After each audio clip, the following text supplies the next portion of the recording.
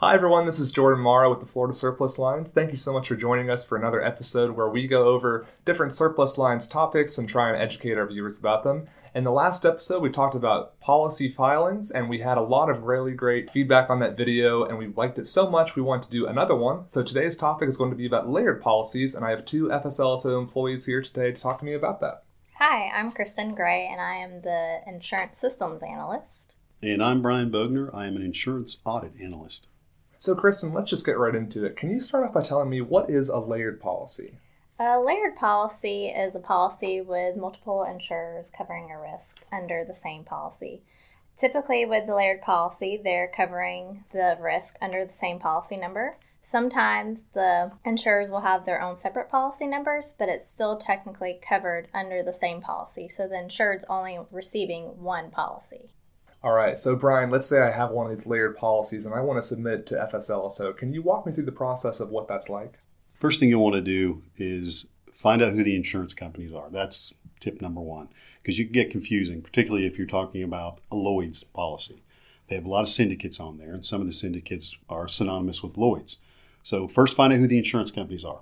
How you can do that is you can look on our website at fslso.com. There's a space there for insurance company. Look through there for the valid insurers. Find whoever those are, match them up with the policy, and go ahead and submit them individually.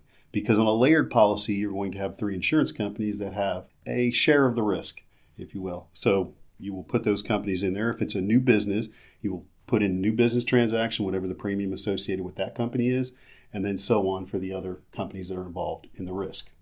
Well, those are great tips. That's really good to know. But if for some reason I do submit a layered policy and I have to cancel it for some reason, how can I do that?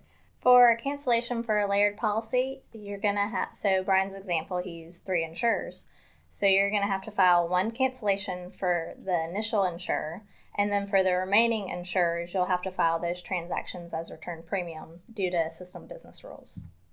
And you both see a lot of layered policies and these types of transactions every day in your line of work, but what are some of the common mistakes that these submitters make when filing their layered policies that they can try to avoid and make everything easier for both yourselves and them? Yeah, that's a great question, Jordan.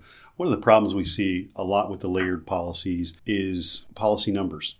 If the policy is written under one number with multiple insurance companies, you will file it that way. However, with some layered policies, it's a layered risk, but insurance companies could have each one a separate policy number. And those instances, what you're going to do is file those insurance companies' policies separately. And the reason that we tell you to do that, it has to do with our premium reconciliation staff. Our premium reconciliation staff, their sole purpose and job is to reconcile transactions from the insurance company and the agent.